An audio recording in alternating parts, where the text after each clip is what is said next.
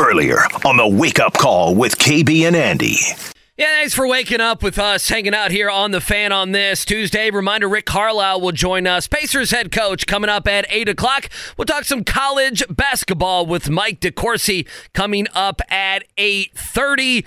The news that everyone wants this morning before we dive into Chad Buchanan sound. Did you see they have measured, Kevin Bowen, the left hand of Michael Penix Jr. at the Senior Bowl? I know these are things that you dial into The Fan to hear these sorts of stories. He is a 10-inch and 3/4 hand. So there you go. Michael Penix Jr. You going to draft him now? What does that mean? I have no idea what it means. Bigger than Kenny Pickett's hands? It is bigger than Kenny Pickett's little tiny man hands, I'm waiting until the combine for the official results. Jordan Reed tomorrow, Mark, ESPN draft analyst? Yes. Michael Penix, does he hear his name on day one of the draft? Yes, he's a quarterback. I think he does. I think the worst that happens to him, I guess you could say, would be day two. He'd pull the Will Levis. He'd stay the night in whatever city, and then he'd be drafted the next morning. But if you maybe bet the way we view quarterbacks in the NFL, he gets his name in the first round. Big week at the Senior Bowl. The Colts have been very, very active with Senior Bowl guys. 6, I believe, of their 13 draft picks last year were Senior Bowl products. Now, this year they've added some underclassmen to that game. I think the other thing to note on the Colts, too, looks like Ed Dodds, the right-hand man to Chris Ballard, will be returning. Saw late last night the Chargers seem to be zeroing in on one of the Ravens personnel people to pair up with Jim Harbaugh, I should say, which, given the family dynamic there, I guess that makes a little bit of sense. So unless I'm missing something, I felt like that was the one, besides the Raiders, that Ed Dodds was kind of rumored for. So for like the umpteenth year in a row. I was about to say, how many years is this you've done the Ed Dodds dance? With some GM jobs, but ultimately looks like he'll be back in Indy. The Ed Dodds tour is kind of like the Disney on Ice tour. The Pacers go away for a little bit, and then they always come back. Literally, yeah. I was like trying to think of a coaching case. I guess Harbaugh kind of had that for a while. Yeah, he did. It was like each year, it was like, wait, is he leaving Michigan or not? So yeah, a couple Colts items. I do at some point want to get to, Andy. I think if you look at San Francisco and Kansas City, in particular how they've built their teams with their quarterback contracts, there's a lot of things that I think the Colts sit here in 2024 and they are in a position to try and achieve. So we'll get into that at some point today.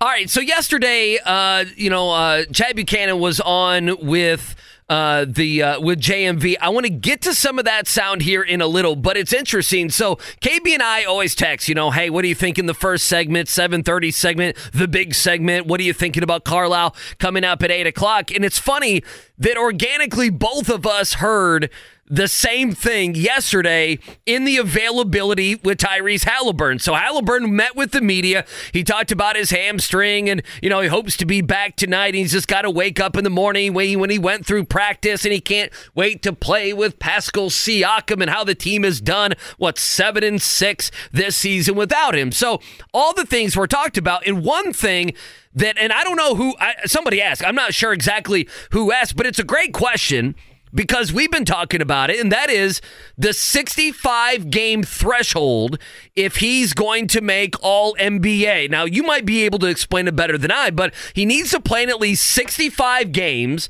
so he can be eligible for All-NBA, which can put him in the Supermax deal of a little bit more than $50 million of earning. Now, Joel Embiid, who could easily be, yet again, the MVP of the NBA, there's a 65-game threshold on that as well. And so, there's a chance he doesn't win MVP because he'll miss that many games. And so Halliburton is only going to have, if he's back tonight and there's no setbacks, he's only going to have, 4 or 5 games to tinker with now. Well, he's missed 13 because they're 7-6 without him. There you go. So he's missed 13 games. So that's down to 69 games. So 4 games. If he played the rest. And I know there are some questions, too, about that Boston game. I think he only played 13 minutes in that game. That actually counts as a missed game in the NBA's eyes. And then, of course, the Pacers would probably counter and say, wait a minute, he played in the extra in-season tournament game. Shouldn't that count? Basically, to your point, he's got about 3 to 4 games. Well, and what's crazy about it is there's gray area, and there's a lot of money at stake. There's a ton of money. There's a ton of money for Tyrese Halliburton. Halliburton, of course, knows this. The Pacers, everybody knows this. He was asked about it yesterday. I thought he had a pretty interesting answer. I understand what's at stake for me financially as well, but at the end of the day, it's also like I got to take care of my body to the best of my ability and put myself in the right situation. So, yeah, I know I don't have a ton of games left. I think it's a stupid rule, like many guys in the league, but this is what the owners want. So, as players, we got to do our job and play in 65 games if we're able to. So, that's what I got to do: take care of my body to be able to play in those games. And I think that you're seeing other players in the league kind of face the same thing. So, as long as the owners are happy. As long as the owners are happy. Yeah. How's that for a quote from Halliburton? That was a bit juicy from Tyrese Hall. I don't know if Herb Simon has an opinion on that or not. Okay, there. So what's yours? Because I know you. I mean, obviously, we all have an opinion on this. He called it a stupid rule. Yeah, and I think it's one of the more difficult things the NBA is dealing with right now. How do you curtail? How do you get a handle on load management? What do you do to try and make sure your star players are playing as much as they can? Because in Halliburton's case, I mean, Andy, we all saw him go down in that Boston game. I mean, that's a legit injury. It's not like, he's load managing this at a level that, I don't know, maybe some other guys, and maybe it's totally unfair for me to accuse other guys of load managing. I mean, if I'm 7'2" and 290, Joel Embiid, my body probably reacts a little differently of the grind of playing 82 nights out of the year. So I am torn on it. I originally liked the idea of the NBA trying to say, all right, this has become a problem. It's become a bit of an epidemic, really. How do we curtail it at all? And this seemed like a decent idea in my mind. But then you get guys like Halliburton, who there is no doubt about it is an all-NBA talent. No questioning that. Deserves to have the supermax of $260 million compared to whatever it'd be, $210 million, somewhere around there. But, how do you gauge his obvious injury situation with other guys that might have a little bit more behind-the-scenes injury situations? Like, I think about this with the Colts and DeForest Buckner from a couple years ago. He played through an elbow injury all year long. It was just showing up as an elbow injury on the injury report. He wore kind of the Barry Bonds RoboCop thing. At the end of the year, he's like, they wanted me to get like Tommy John if I would be more of a throwing athlete, but I just decided to play through it. It's like, damn. It was like, damn. That's what men do, Kevin Bowen. You're not a man. So, like, can you some imagine? of the injuries, you're like, wait a minute. Are they real? Are they not real? Like, it's so much gray area to try and sit here and police if you're the NBA saying, nope, that's legit. That's not legit. So 65 games, meaning you would miss 17. Should availability be something that matters in these awards? Like, I asked that out loud. No, I know you are. No, listen, what you're saying is spot on. And who Tyrese Halliburton needs to blame are some of the players that have come before him. By the way, was this not collectively bargained? I know he blames the owners, but I'd assume that this has got to be collectively bargained. This always happens. You know what happens in the NFL? Players get mad and it's like, well, go look at your leadership on the CBA side. You accepted this. You probably, you give up this. You get something like the franchise back. tag in the NFL. I mean, you guys, players want to. I guess it became. People need to remember, and Halliburton needs to remember because he may have not even been in the league then. Obviously, was not even at the stature that he is now as one of the top players in the entire NBA, KB. And that is, this was a huge deal in the NBA. How many years ago? Maybe 4 years ago or so. My time is just, in the last year especially, it's just been thrown out of whack. But, I mean, this was load management. Okay, and guys like Kawhi Leonard and guys like LeBron James, superstars in this game, would just not play. And they didn't, and at that time, the players in the teams, Kevin, they didn't hide it between, he has a back issue, he has an ankle issue. Like, no one ever believed that there were any of these injuries. And at times it felt like they said, nah, we're just going to rest a guy. And so the NBA, I don't know. It's like if you guys are parents with older children than I. You're misbehaving. There's got to be a rule, and now because you've taken advantage, there's got to be a rule. And because it was taken advantage of, the NBA had to make a rule. And I'm with you with the nuance of we truly don't know what a LeBron or Joel Embiid or a Halliburton are going through with an injury. But Halliburton's being bit in the ass here because the forefathers of the NBA before him took advantage of it, and they had to go in and they had to fix it because it was being taken advantage of, and because there were nationally televised games, and because it screwed over the fans. I mean, in a lot of ways, LeBron James was a leader. Kawhi Leonard, those two guys screwing over the fans. Sorry, when you go and spend all the money to go to these games, and the guys don't play. It's the but if you're the it's Celtics, the girl who cried wolf, I guess, or is it the boy who cried wolf? Someone cried wolf. But if you're the Celtics tonight, and Jason Tatum, whatever, is feeling a little sore waking up after last night, why the hell would you play him when you have aspirations to be playing in mid-June? And that's why you have the 17 games a buffer. And so the 17 games a buffer are saying you can do your load management and you can probably sustain 1 2-week injury, 2.5, 3-week injury. And then if it's more than that, sorry about your luck. That's the conversation. Yeah, and this gets into like a bigger picture debate with the Hall of Fame of like, okay, how much does longevity matter? Well, sure. The Calvin Johnson careers versus the Reggie Wayne careers. Patrick Willis is a guy who's kind of going through this now in the NFL. Luke Kuechly's probably not at that level, but again, for 5 or 6 years, it was Hall of Fame pace, and then all of a sudden, boom, he retires. So I thought it was very candid from Halliburton, and again, part of me thinks he's all NBA. Let's just look at our eyes. He deserves to be rewarded like that. But then again, there's an element of like availability probably should matter in some of these cases, and there are some people that probably take advantage of the rule in much more discreet ways. They did a few years ago. That's the problem. Ways with that. So it is something I think just to keep an eye on. A question I have for Rick Carlisle when he joins us in a few. Pacers got a back-to-back coming up this weekend, or this week, I should say, Thursday, Friday. Is Halliburton cleared for that?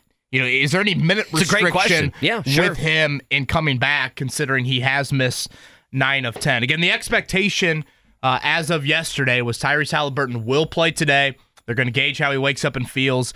Did about a 20-minute scrimmage before the Pacers departed for Boston yesterday. He has missed 9 of 10. This is a game that he has had circled on the calendar for a long, long time, considering it is a TNT game.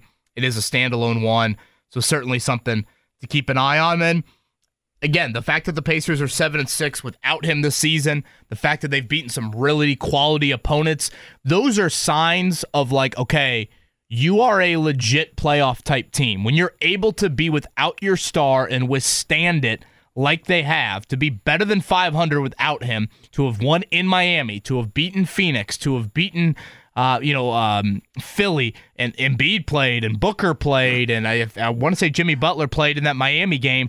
That is a huge, huge step in the right direction. Last year had some promising moments for the Pacers, but they just got ran off the floor routinely without Halliburton. And Andy, I think it's worth pointing out, the win in Miami or the comeback against Boston a few weeks ago without Halliburton, again, that was without Siakam. So, yes, Siakam has greatly helped here over the last week or two, but you got to give a shout out to Andrew Nembhard. You got to give a shout out to TJ McConnell. There's been nights where Obi Toppin has stepped up. Benedict Mathurin, of course, has taken on more of a scoring burden. The Pacers have shown off their depth without Halliburton this season. Certainly, if you want to make any noise come the postseason, you got to have your lead guy. But to get there and to potentially be whatever, a 5 seed, a 4 seed, who knows, you got to be able to withstand some moments without him, and they have more than done that this season. Before we get to this Chad Buchanan sound, he was on yesterday with JMV. I just wanted to ask you as an aside, because a lot's being made, and I understand it, but I'm also wondering when the Pacers can move beyond it. And again, I am understanding of it, especially this season. I can't wait till, even if it's next year, and it better be next year, I guess, that we don't have to totally worry and count on and circle when they're nationally broadcast. And listen, I know it's a big deal. A lot of NFL markets look at it and say, okay, we're on once. It's a Thursday night game. We're on nationally televised. We're on NBC or ESPN or whatever. And I get it this season. I understand why the Pacers didn't have a heavy load on national television, but I'm interested how much of a story that is next year, especially if they're a 5 seed and win a playoff series this year. Does that make sense? It's a small time conversation, in my opinion. Once the Pacers move beyond it, we'll never look back, and or if we do, we'll look back and say, "Can you remember 5 years ago when we were all circling on that Tuesday night to go play Boston at 7:30 on TNT? Remember that?" And I do think Halliburton has handled those questions pretty well. It's like, no, you earn it. You earn to be on national television, and they earned it in the in-season tournament. And I think moving forward, I just wanted to bring that up because it's been circled. Is he going to be back for that game? I'm like, in other years, if they're a high seed this year, you win a playoff, perhaps you win 2 playoff series.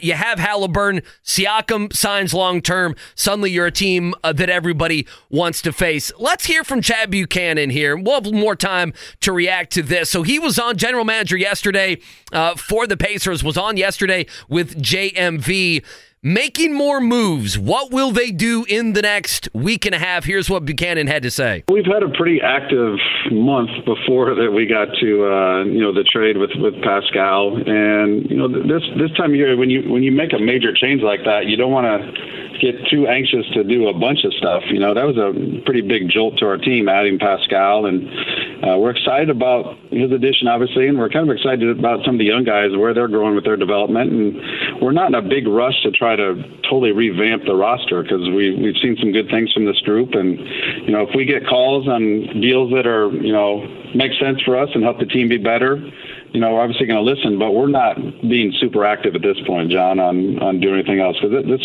was a pretty big change as is. Now, they always say deadline spur action. Yeah, you believe we them? are 9 days away from the trade deadline, but I actually do believe a good chunk of that, in that the Siakam trade has kind of recentered some things. And also, the other part I'm curious about is they made it clear before the start of the season they wanted to extend Buddy Hield. Now, they needed to try and get to a happy medium between both sides. They could not get there. How has the Siakam trade and the financial impact changed that? Assuming they give Siakam the mega deal, do you have room for Buddy Hield moving forward? Should that impact you a week from Thursday? Yeah, and then it gets into, well, do you have room for Obi Toppin moving forward? Should that impact you a week from Thursday? Financially, what you looked like in September is a whole lot different than what you look like financially as we turn the calendar to February. So I think those are some real conversations you have to have in weighing these final 2 months of the year. I do think there's a part of it internally, and I get it. You haven't won a playoff game in 6 years. You haven't won a playoff series in 9 years. Right. I know. This is probably the best you felt about your playoff positioning in that time frame, certainly in the last handful of years. So should you just say, screw it. If we can't re-sign Buddy, so what? We'll let him walk for nothing? That's not how you felt with the Colts, though. No. And that's what's so difficult about this. I'm torn because, again, I am too. You don't have 2 first-round picks next year. Right. So how do you get better moving forward this offseason? Is it just you're going to let Buddy walk, you're going to let Obi walk, and then all of a sudden it's like, okay, we hope that you pass the torch to Ben Shepherd. You pass the torch to Jarris Walker. I could see that. Obviously, there's a little bit of hope there with that. But at the same time, Buddy can be such a weapon for you and can easily go win you a playoff game. You would think that you would want him. Well, what's been the most important thing about this team is depth. So I guess my thing would be, if you move these guys, there's 2 things. If you move these guys and it's picks or money, you're sending probably the wrong message. Well, it doesn't just have to be picks and money. No, but if it's players coming back, then I can get with it. To me, you can't lessen your team. Does that make sense? If you move Obi Toppin and you get a guy or 2 back that can help you, I'm fine with it. But at this point, I think they're committed to where if they move somebody and they're not getting someone back for this season, they're going to catch some heat with what they did with Siakam. They're not in a win now like Boston, but they're not in a just make the playoffs and everything's going to be okay either. They're real stuck in the middle. They really are. It's an odd spot to be in. The latest on Tyrese Halliburton with Rick Carlisle. Rick joins us next. Hour number 2, 8 o'clock hour, as always, broadcasting live from the DriveHubler.com studios. KB and Andy, Mark Dykton hanging out with us. Busy show coming up in about a half an hour. Mike DeCourcy will join us. We'll talk some college basketball pop quiz in the 9 o'clock hour. Busy on this Tuesday. Reminder as well, tonight, Pacers in Boston. That's not a Bally's game. Now, that's a TNT game. That tip-off at 7:30. Coverage here on The Fan beginning at 7 o'clock. All right, it's a Tuesday. 8 o'clock. You know what that means. Pacers head coach Rick Carlisle joining us here on the Payless Liquors Hotline. Coach, good morning. How are you today, sir? What's up? Not much. I mean, we're waiting for Tyrese Halliburton. I guess we can start there. When will you know today that your superstar, if he'll be back in the lineup tonight? I'm not exactly sure. I expect that he will play. He's done very well week and a half, whatever it's been, and he had another scrimmage yesterday, and we just got to make sure that he's still feeling good and still recovering well after these increased workouts. And then, if the answer is yes, then he'll be in there tonight. How did he look in practice or scrimmage yesterday? And do you foresee any restrictions tonight, or if he needs to play, 35 plus minutes, he'll be able to go? He looked good, and in terms of the minutes, I'm not going to get into what the minutes are going to be. He will not play a full game, but he will be brought back into this somewhat gradually, and we'll build it from there. So, but the most important thing, as you mentioned, is that he's feeling good today, and as I said, if that's the case, then I expect that he will play tonight. Last one for me on the Tyrese front, and maybe it's too early in the week to know this. Will he play in back-to-backs coming up Thursday, Friday? It's too early to say for sure. The hope is that we can once again build this thing up gradually and have him be able to play both games. I mean, like we're on national TV tonight. We play New York on Thursday, which is a big conference rival, and then we play Sacramento on Friday. I mean, and that's we know what that game's all about, because of the trade a couple of years ago and stuff. So, the hope is definitely that he can play all three and move forward, the right way into the weekend and beyond. Again, Rick Carlisle is with us tonight, 7:30. As Andy said, it's TNT. It'll be the Pacers and Celtics from Boston. Coach, you guys have been a much, much better team this season without Tyrese in the lineup compared to last year. And I feel like, in a way, it's not just been one guy. Certainly Siakam has helped over the last couple of weeks, but it's been a variety of guys before that. 7-6 on the year without Tyrese. Some really big wins against high-level teams without him. What do you point to as the reason for such a jump from last year to this year and how you guys have played without him? Well, two things, 2 or 3 things really. I mean, a year of more experience. So, guys like Nembhard, guys like Mathurin. You saw in the game. I don't know if you guys watched the game on Sunday, but playing Memphis right now is one of the most difficult things to do because they're physical. They got a bunch of highly motivated guys. They've got great coaching. They got Jaren Jackson Jr., who they've kind of turned into a point center, and he's really playing well. And, I mean, that's a rock fight playing those guys. And so, we had trouble getting our footing in the first quarter, and Mathurin came in, and I think we were down 8 in the first quarter, and he just generated some offense, and he helped us get going. And so there's been real growth there. Nembhard was our only true point guard available, as TJ McConnell had a family thing he was addressing. So we played him in. We played Nembhard in 3 stretches in both halves to kind of try to keep him going. And then, you saw Ben Shepherd fill in at point and a little bit of Buddy Hield. And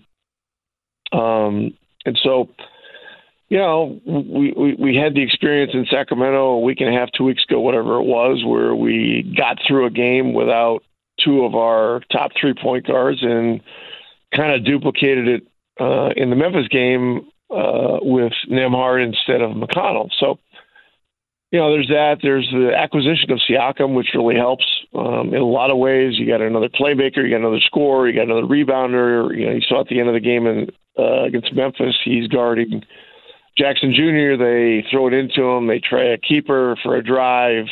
He stymies him going left and makes him spin back to the right and take a difficult shot. They miss, and the game's over. And there's a guy that gets one stop, and the game's over. So that's a big deal. And then our depth.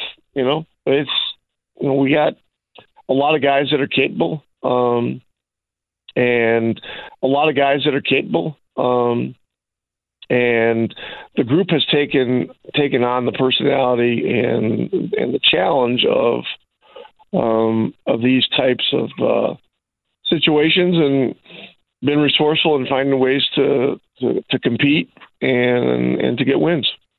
Rick Carlisle with us here on this Tuesday on The Fan. Of course, Pacers in Boston tonight, 7:30 on TNT. You can hear it right here on The Fan. Just to add to that, Coach, if you don't mind, I mean, I would imagine for you, you're with back-to-backs and you play a game, you're on a plane, you're playing another game. It's hard to find satisfaction at times. And the way I said it yesterday for you guys was the win on Thursday, I don't know if it's magical, but just what an amazing win on Friday night against Phoenix. And then all the injuries really gutting it out in a physical. I know you talked about how physical that Memphis game was. Those 3 wins and those 3 wins at home, but also without Halliburton, to me, boy, I thought they were satisfying, and when we look back this season, if whatever seed you guys are in the playoffs, however this thing plays out, you can look back at that weekend and say, boy, that was a nice weekend for the Indiana Pacers. Did you find any satisfaction in what you guys did against Philly, Phoenix, and then gutting one out Sunday against Memphis? Yeah, those are all really tough games. Philadelphia, Miles Turner played great in that game. He took on the challenge with Joel Embiid, and Joel still had 30 points, but he was coming off a game where he scored 70. Miles made it tough on him. The guy's making fadeaway contested 17-foot shots, to get 30, and if that's the case, and you're not letting other 3-point shooters get going, that's a good thing. And so anyway, we win that game. The back-to-back is, it's difficult. So like tonight, we played Boston. They played a very tough game last night at home against New Orleans, and they won.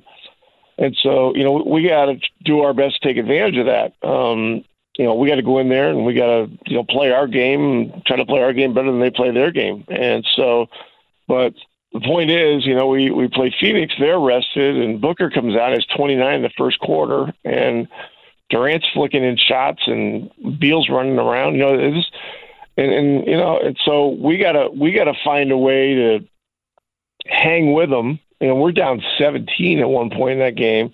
Hang with them, fight back, get our crowd into it. Hopefully, give ourselves a chance. That's exactly what we did. And fourth quarter was wild and crazy, but I think we held them to 17 or 19 points, and that was a great win. But look, Memphis is a tough game too. But the way you're describing this, you can't exhale. Right. Our goal is not to just win some games in January. We're on a bigger, a bigger picture challenge here, which is to become a championship contending team. And so there are just certain things that are non-negotiables, like our attention to details competitively. That's a big deal. Little things, free throw block out, blocking out your man, squeezing the ball and coming up with possessions, and shot selection. Offensively, our guys have great freedom to take shots that come. We play a random style, and we depend on our players for shot creation. So you can't be burping up some nonsense in these, one possession games. And so, there's a lot going on. And so, those are 3 great wins. But we got 9 games until the All-Star break, and we got to keep our head down and keep our eye on the ball, and try to grind as many out as we can here, and then at the All-Star break, we can forget about things for a few days. Well, yeah, you want to watch effort, just watch that tip-in by Obi Toppin there on the final play of the Phoenix game to see the difference in that one. He is Rick Carlisle. He's with us here live from Boston. Pacers and Celtics coming up tonight at 7:30. Coach, this is for my own curiosity, and maybe you don't want to share, but I am curious. We did see you get ejected from the game last week, and I'm wondering to myself, does Rick Carlisle just go back there and, does he have a Bally Sports subscription? What do you do after an ejection? How do you consume the rest of the game? Yeah, I was seeing things that were really bothering me, and so it was time to get the out of there. So that's what I did. And Siakam had just come to us a few days prior to that. I thought he got shoved on a play. There was no call, and so you want to stand up for a guy that is a new star player for you, and it just things were going sideways, and so I got a lot of faith in Lloyd Pierce and my coaching staff, and so it just was time to go, and I'd seen enough, and so I go back to my office. I don't know about a Bally Sports app, but we have a television that has a different kind of cable thing. It's like, channel 14.1, 15.1, and then some channels have 35.1, 35.2. So I don't know how the whole thing works other than 35.1 is the in-arena feed. And so, I go back there and watch the in-arena feed, and, Kevin Pritchard came back and we hung out and, watched some of the third quarter together. And then, he went back out and watched the game. And, our guys did a great job. I mean, we got it to a 1-possession game and really had a chance. And then, Jokic threw in one shot and then a couple other things happened. But, that's kind of the story of the whole thing. I've gotten a lot fewer technicals this year than last year, and ironically, early in the game, Ben Taylor, one of the referees, said, "Hey, how many you got this year?" I said, "I only have 4." I only have 4. So I mean, yeah. And then less than 20 minutes later, I had 6. So there you go. Do you find it's more of the magic word, it's the demonstrative nature, it's how far out on the court? Typically, I know you haven't gotten as many this year. What do you find as kind of the old, magic potion, if you will, to get the toss? Well, there's a litany of things you can do. I mean, if you come out on the court, which I did, and say, what the hell or whatever, and then you stay out there, you're going to get the second one, so that's kind of what happened on that one. And, you hope not to get in those situations. And philosophically, there's some coaches that believe that, that getting thrown out is something you should never do. If you guys want to look at something interesting, look at the history of NBA coaching ejections. I think Don Nelson is the all-time leader in ejections. I think he got ejected 78 times. Wow. I mean, it's like it is a galactic number. I've probably been thrown out, I don't know, 10 times in 22 or 23 years, whatever it's been. But 78 times, I mean, it's like crazy. He should get his own wing in the Hall of Fame for that. He should. No question. Rick Carlisle with us here on the Payless Liquors hotline. Some great stuff there. No, you answered the question. And Pritchard Mark came back on his feet, by the way, for the dump button. I was wondering, you watching that alone? Someone comes back, but some good stuff there. Again, Pacers in action tonight, 7:30 on TNT. Hear it right here on the Fan. One thing we've talked about, Coach, is the 65-game rule. Tyrese Halliburton to get that super max up over $50 million more in his pocket, but he needs to play 65 games. We see that with even the league MVP. Someone like a Joel Embiid, is he going to play 65 games? And I know that was collectively bargained a few years ago. Halliburton actually talked about it yesterday, Coach. He called it a stupid rule. Is that in you guys' mind at all? And what do you make of that rule to hit some of these escalators in awards? You need to play 65 games in a season. Yeah, it's a reality, and it's starting to get a lot of discussion for obvious reasons. Embiid, if he doesn't get to 65 games, he may not qualify for awards, but he's already got his contract. So his contract situation is set.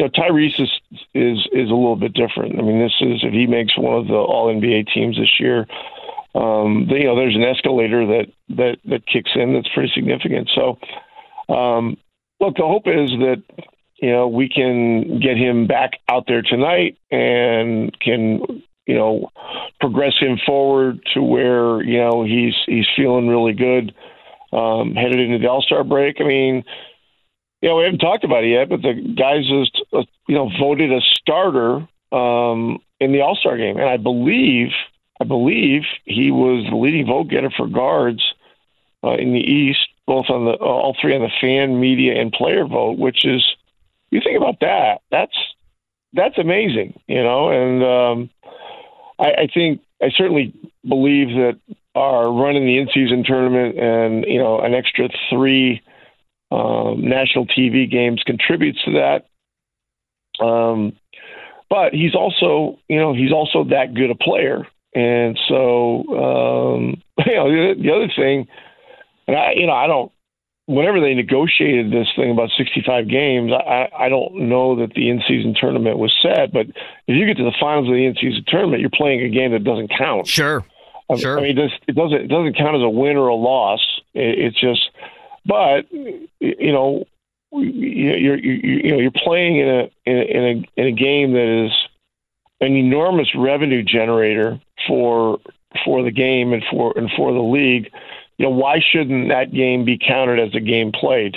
And so maybe that'll be a consideration. Maybe it's something that the league's already talking about. Yesterday Bob Kravitz asked the question at practice, and it's a great question. So we'll see. But look, we got to go day to day with this. You can't look too far ahead, with anything. It's just.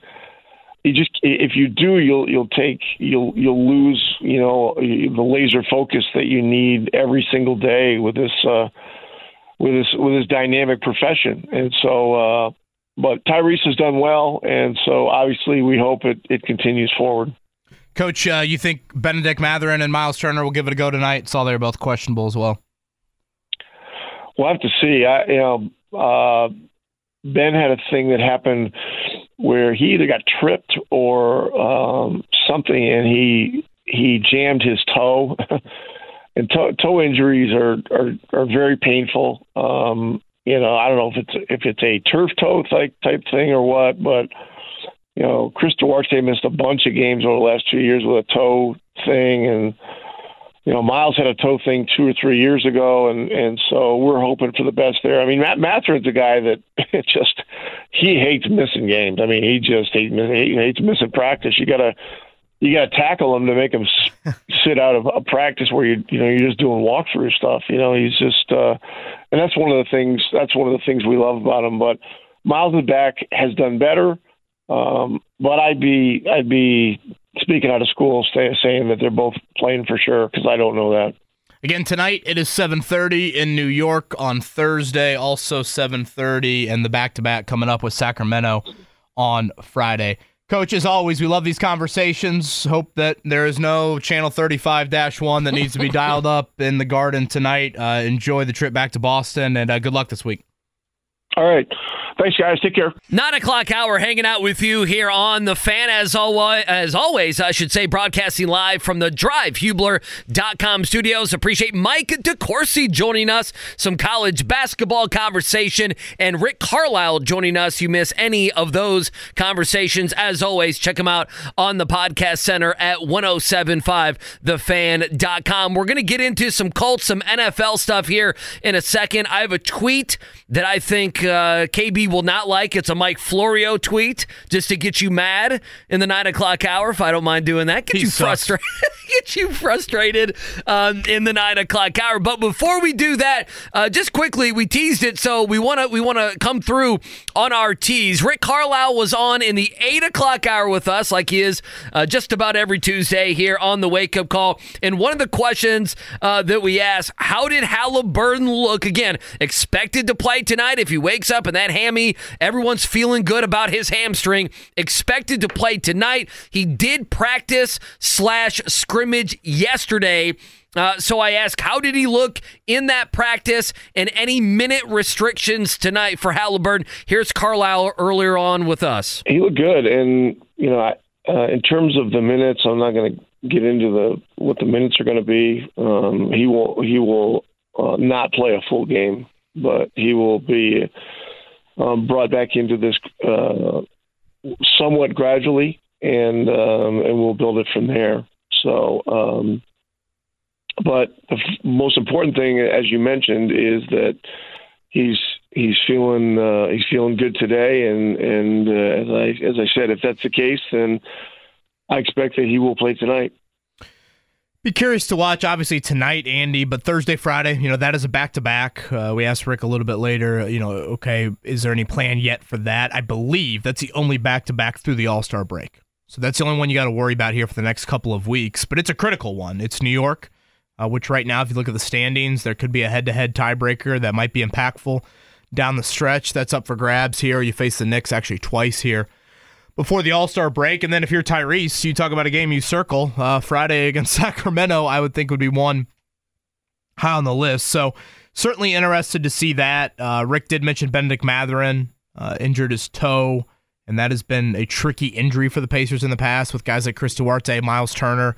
So we'll see about Mathurin. He seems to play through just about everything, but that'll be something to keep an eye on. I am a little surprised to see the Pacers as big of an underdog. I was surprised to see the line at 7.5. Still 7.5 right now? Boston played last night, and don't just look at the final score and think it was a breeze. Boston had to grind out a victory over the Pelicans last night. They were down big early. Their starters did not play well early on, and it was a normal Boston unit outside of Porzingis. He is dealing with an ankle injury. They were down 10 at half. Down even early in the fourth quarter, and then closed how you would think Boston would close, and did win that game. But guys like Al Horford and Jaylen Brown and Jason Tatum and Drew Holiday, Andy, they all were well north of 30 minutes, 35 minutes, even close to 40. So that's good news, I think, for the Pacers. These teams have split so far this year. Obviously, none of the games really have like a specific resemblance to tonight, whether it's the Siakam availability for the first time in the 5 games between these two teams. Halliburton missed a game, missed half a game. Jason Tatum missed a game. You had some back-to-backs thrown in there. Again, Porzingis' injury situation, but definitely eager to see the Pacers tonight in Boston. All right, so what's the over-under quickly? Because he's averaging about 33, almost 34 minutes a game this season is Halliburton. When he came back in the Portland game, he played 35 minutes, if you remember. So there were no restrictions. Just a week, was it a week ago? Whatever it was. I mean, about 10 days ago. There were a week and a half ago. There were no restrictions. He came back in that Portland game, and he might have been favoring the hamstring, whatever it may be. He played 35 minutes, which was over his average. What do you think it is tonight? Boy, that's a great question. 25 and a half, 24 and a half, 27 and a half. I mean, obviously, if he goes out there and tweaks something in the first quarter, then that doesn't matter. But if this plays out like Rick Carlisle would hope, how does he manage this? And I think also it has to do with where the game is and also how a guy like Andrew Nembhard's been playing in the last 4 games. I told you yesterday, this guy's played 18 and 8. He shot almost 60% from the field. He's been great.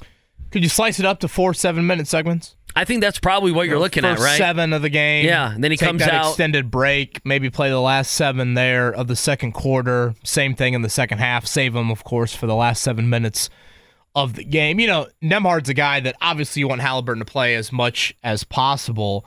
You know, you certainly also want to look at it and realize that Nembhard is a big guy for tonight, and that, you know, you need guys to guard Drew Holiday. You need guys to guard, you know, Jaylen Brown, Jason Tatum. So it's a very important defensive presence on that end of the floor as well for you. So, again, I'll be curious to see exactly what the minute threshold is with is with Halliburton coming up tonight. And then the trickle-down effect. You know, if Mathurin's out, of course, that's going to impact some things from a minute standpoint. And also, I don't know how much of an impact necessarily it is tonight, but I just think you're on kind of Buddy Hield watch for the next 10 days. If you look at it, Andy. You have to be. I believe in the last 4 games, he's had 3 points or less in 3 of them. I mean, he's been bad the last 4 games, which is surprising. I mean, you could say, well, Nembhard's picked up, but, I mean, if you'd have told me they were going to be Philly, Phoenix, and then grind out a win against the Grizzlies, and you would get, you know, next to nothing from Buddy Hield, I would have said one of those games he'll come in and knock down 5 or 6 threes, right? You would automatically think that in the analysis of the game. Yeah, and I think Buddy's such a guy that's like, you can easily just call it a little bit of a slump, and then boom, all of a sudden, to your point, he hits 5 or 6 threes, and you're good to go there. So, again, TNT exclusive tonight for the Pacers. So no Bally Sports. That'll be back on the docket coming up Thursday. Just one last thing before we get to some NFL here. For me, I don't know the reasons. I'm just throwing this out that I find this to be interesting. When he came back, like just how all this has worked out. When he came back against Portland, wasn't it one of those things that all of us were surprised? That was back on the 19th. That was 11 days ago. Yeah. He came back against Portland. A week and a half post-injury. Exactly. We were all just counting 2 weeks, right? And I know there was the Woj report about 2 weeks and nothing from the Pacers. So I understand it's not like the Pacers told us, you know, it was going to be 17 days. It wasn't anything like that, or even 2 weeks. But it just was curious that he came back so quick, and then he played in that game, and we thought he was okay. Maybe there's some parts during the game. Quinn Buckner on Bally's looked at a couple different plays where he might be favoring the hamstring, but he played 35 minutes, which is over his season average. And then Carlisle comes on with us, and it's not a re-injury, but we're just going to manage this differently. We're going to sit him out 3 games. Now, you won those games, so you could buy yourself that there wasn't any pressure playing Sunday against Memphis for what they had out. To me, I mean, you're playing, sure, maybe with house money, but it's not a very good Memphis team. And this team being deep enough, you could win a game like that. And hell, even Miles Turner doesn't play, and Mathurin plays great, and you win a game like that. And now he's coming back, and now they're managing. I mean, they didn't it was 35 minutes against Portland 11 days ago. How much is the managing now in games? Yes, and now it's like, okay, if he plays 23 minutes tonight, and then he plays 28 minutes, 29 minutes, whatever it may be, 30 minutes against New York, and then he's back home maybe Friday. You're back home, and you're getting that 33 to 35 minutes from Halliburton. It's just something, maybe not a re-injury, something coming from that Portland game scared them enough that made them view this hamstring differently than they did the previous 10 games. That would be fair. Maybe scares too much, but they slowed this process down much more so than they did 11 days ago. Well, I mean, and to put on the medical hat, which, you know, people could laugh at, which is totally fine and fair, as they should have. I mean, hamstrings are tricky. And like you watched the Portland game, I would say it was rather obvious. Halliburton was clearly hurt. Hell, Halliburton said yesterday, Yeah, there was pain during the Portland game, and it was a lot of pain after the game. So you needed to assess the management of it, reassess things, totally good with it. Yes, these games are important right now, but nothing is more important than your star being available for a huge stretch coming up as the calendar continues to get deeper into 2024. So now I'm just curious more about it's one thing to manage it off the floor. Right. Now you get him on the floor. I mean, they said yesterday, 20-minute scrimmage against interns and kind of bottom-feeding guys. That ain't Drew Holiday. So, again, how does that look tonight here? Do you have to be able to ball to be an intern for the Pacers? Like you have to play like low like D3 or NAIA or something in college? I what do you have just to like do? Philip Seymour Hoffman and along came Polly was just like Rainmaker, and he's just like clanking it off the grid. Yeah, I don't think you're going over the Ursay Y, which I think is some good run and maybe grabbing some people there. But I would assume one of the scrimmagers is McCaffrey's kid, right? Caitlin Clark's boyfriend? No, that's a great point. I forgot about that. Yeah. Connor McCaffrey? Is it Connor? Patrick is still there, right? Patrick will play against IU tonight, and Connor McCaffrey, one of the, I don't know, I don't have his title correct, but video coordinating intern, something like that. I'd assume he's probably one of them. He was known for his defense. Well, I always forget about Connor. I always wonder, there's been a couple times where his father, Fran, where I've kind of taken a run at him for being a crazy man on the sideline occasionally. Well, like I've done that 3 times this morning. Notre Dame is currently recruiting a McCaffrey, and he has told schools that he will not be playing for his father. Really? Yes, Jack, I think is his name. Okay. Yeah, I know. Is he the last one, the lineage of McCaffrey kids? Yeah, I saw Micah Shrewsbury at one of his games. I'm like, is this a waste of time? And then he has decided not to. I did want to get to this. Obviously, we haven't talked a whole lot of Colts today. It is Senior Bowl week, so expect to see a good amount of Colts people down there for that. We know the Senior Bowl has been a huge event for Indianapolis over the years. I believe if you add up all the Chris Ballard drafts, I think they've drafted 26 Senior Bowl guys in the 7 drafts. I think last year's draft alone had about half of the Senior Bowl, or half of the class was from the Senior Bowl. I mean, we're talking Michael Pittman Jr. and Shaq Leonard and, Bernard Ryman, I think is a great Senior Bowl story in that you're projecting a guy from the MAC level to a little bit of a higher level. Okay, how does he hold up this week? He only weighs, 290 pounds. He was a former tight end. How can he hold up against better competition? He held up pretty well. Some people didn't love that he had short arms. The Colts said, no, we can work with it. They draft him in round 3, and I would say that he's your left tackle for the foreseeable future. So it's a big week for the Colts. But, in terms of the Super Bowl teams, Andy, you have 2 very different quarterbacks, obviously, in Brock Purdy and Patrick Mahomes. But I look at how San Francisco and Kansas City have built things. I think it's very fair to call Kansas City a budding dynasty. Like, I think that is exactly where they're at. They've now done this for a handful of years. In the NFL, if you do something at the level Kansas City's done for a handful of years, you are a budding dynasty, in my mind. San Francisco is probably the one team that's just on that tier below, in that they've made some routine runs, and they've made very deep runs, and they've been a great regular season team, and they have also put together a roster that, in my opinion, is probably the best in the league. Yeah, it's good. And it's probably the most high-end talent of any in the league. And I sit here and look at the Colts and think, Kansas City start to building the dynasty, and San Francisco, what they're doing right now, the Colts are in a position this offseason to start to try and get to that level. Obviously, it's a very lofty goal to get to that level, but go with Kansas City first. Mahomes is drafted in 2017? He doesn't sign that first big deal till 2020.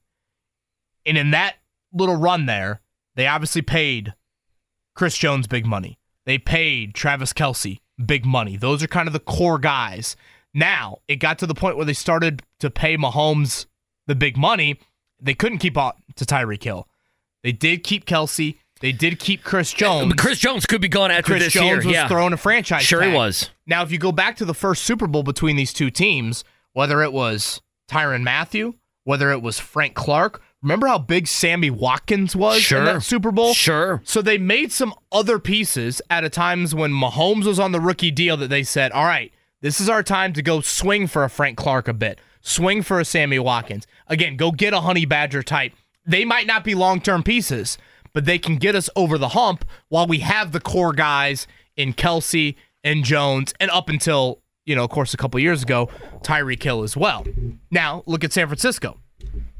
Brock Purdy's on the rookie deal, and he's on the last pick of the entire draft rookie deal. He's on the best deal. He is literally the most valuable player in the NFL. And if you look at San Francisco's roster, Andy, it's loaded. Debo, they are paying McCaffrey, top of running back market money. Debo Samuel, big money, top of wide receiver money. A bunch of those defensive George linemen, Kittle, Armstead, top of tight end money. All those guys. Trent Williams at left tackle, and I'm going to keep going. Eric Armstead, you pointed out. Nick Bosa, defensive line. Fred Warner at linebacker. I mean, that right there, you're getting into like a half dozen guys that make top of market money.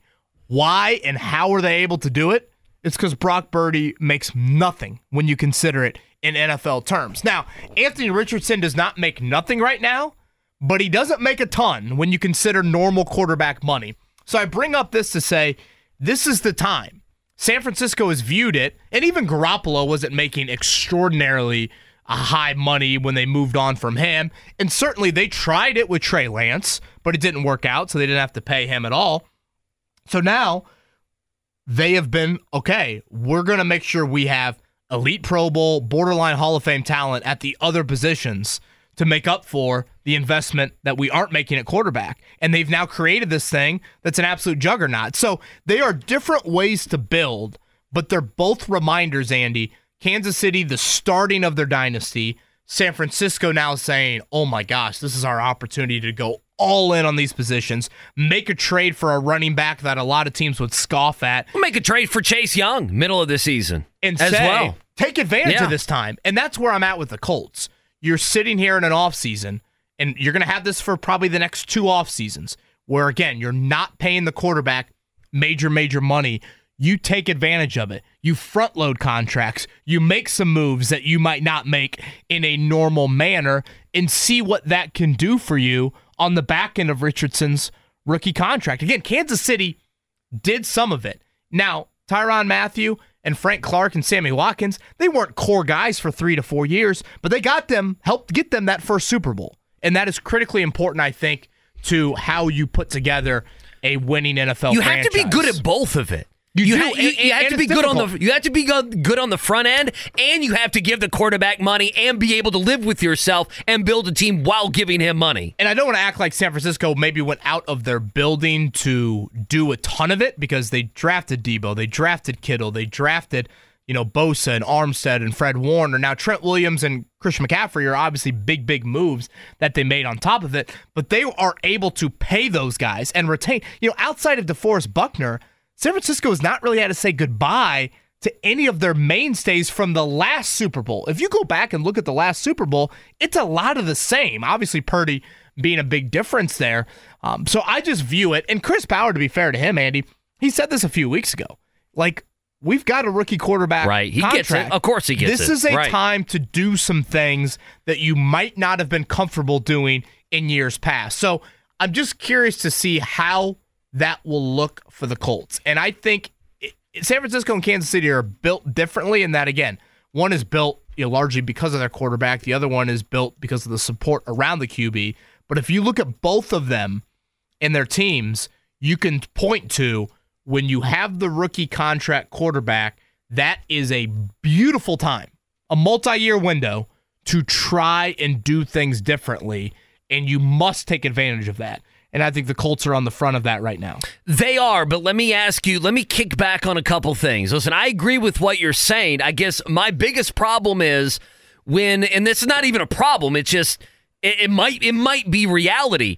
When we have had the conversation about them having all this salary cap, $72, $73 million, we did the exercise, what was it, last week or the week before, Kevin, where it feels like the majority of that is going to in-house guys. Now, we don't know that. And of course, Michael Pittman would be a guy that I would sit aside, that you want to take care of Michael Pittman, taking care of your own, whatever moniker you want to use, you want to take care of Michael Pittman. If you don't have Pittman, what else is out there? But I guess my thing is, the big free agent swing is not a Ballard thing, and the big trade doesn't feel like a Ballard thing, and moving up in the draft doesn't feel like a Ballard thing. But he also has never been in this position. Agreed. So I guess my question would be, where does the swing, if we're talking about a big swing or a Pascal Siakam size swing, because everything we've mentioned this offseason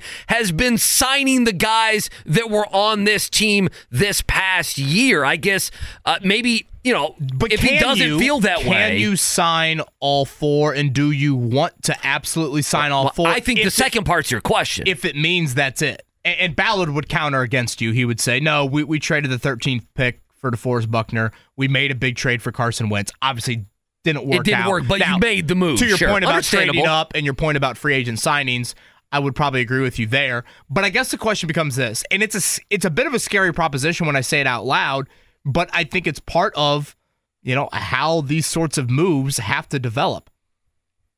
Can you patchwork around a Grover Stewart loss?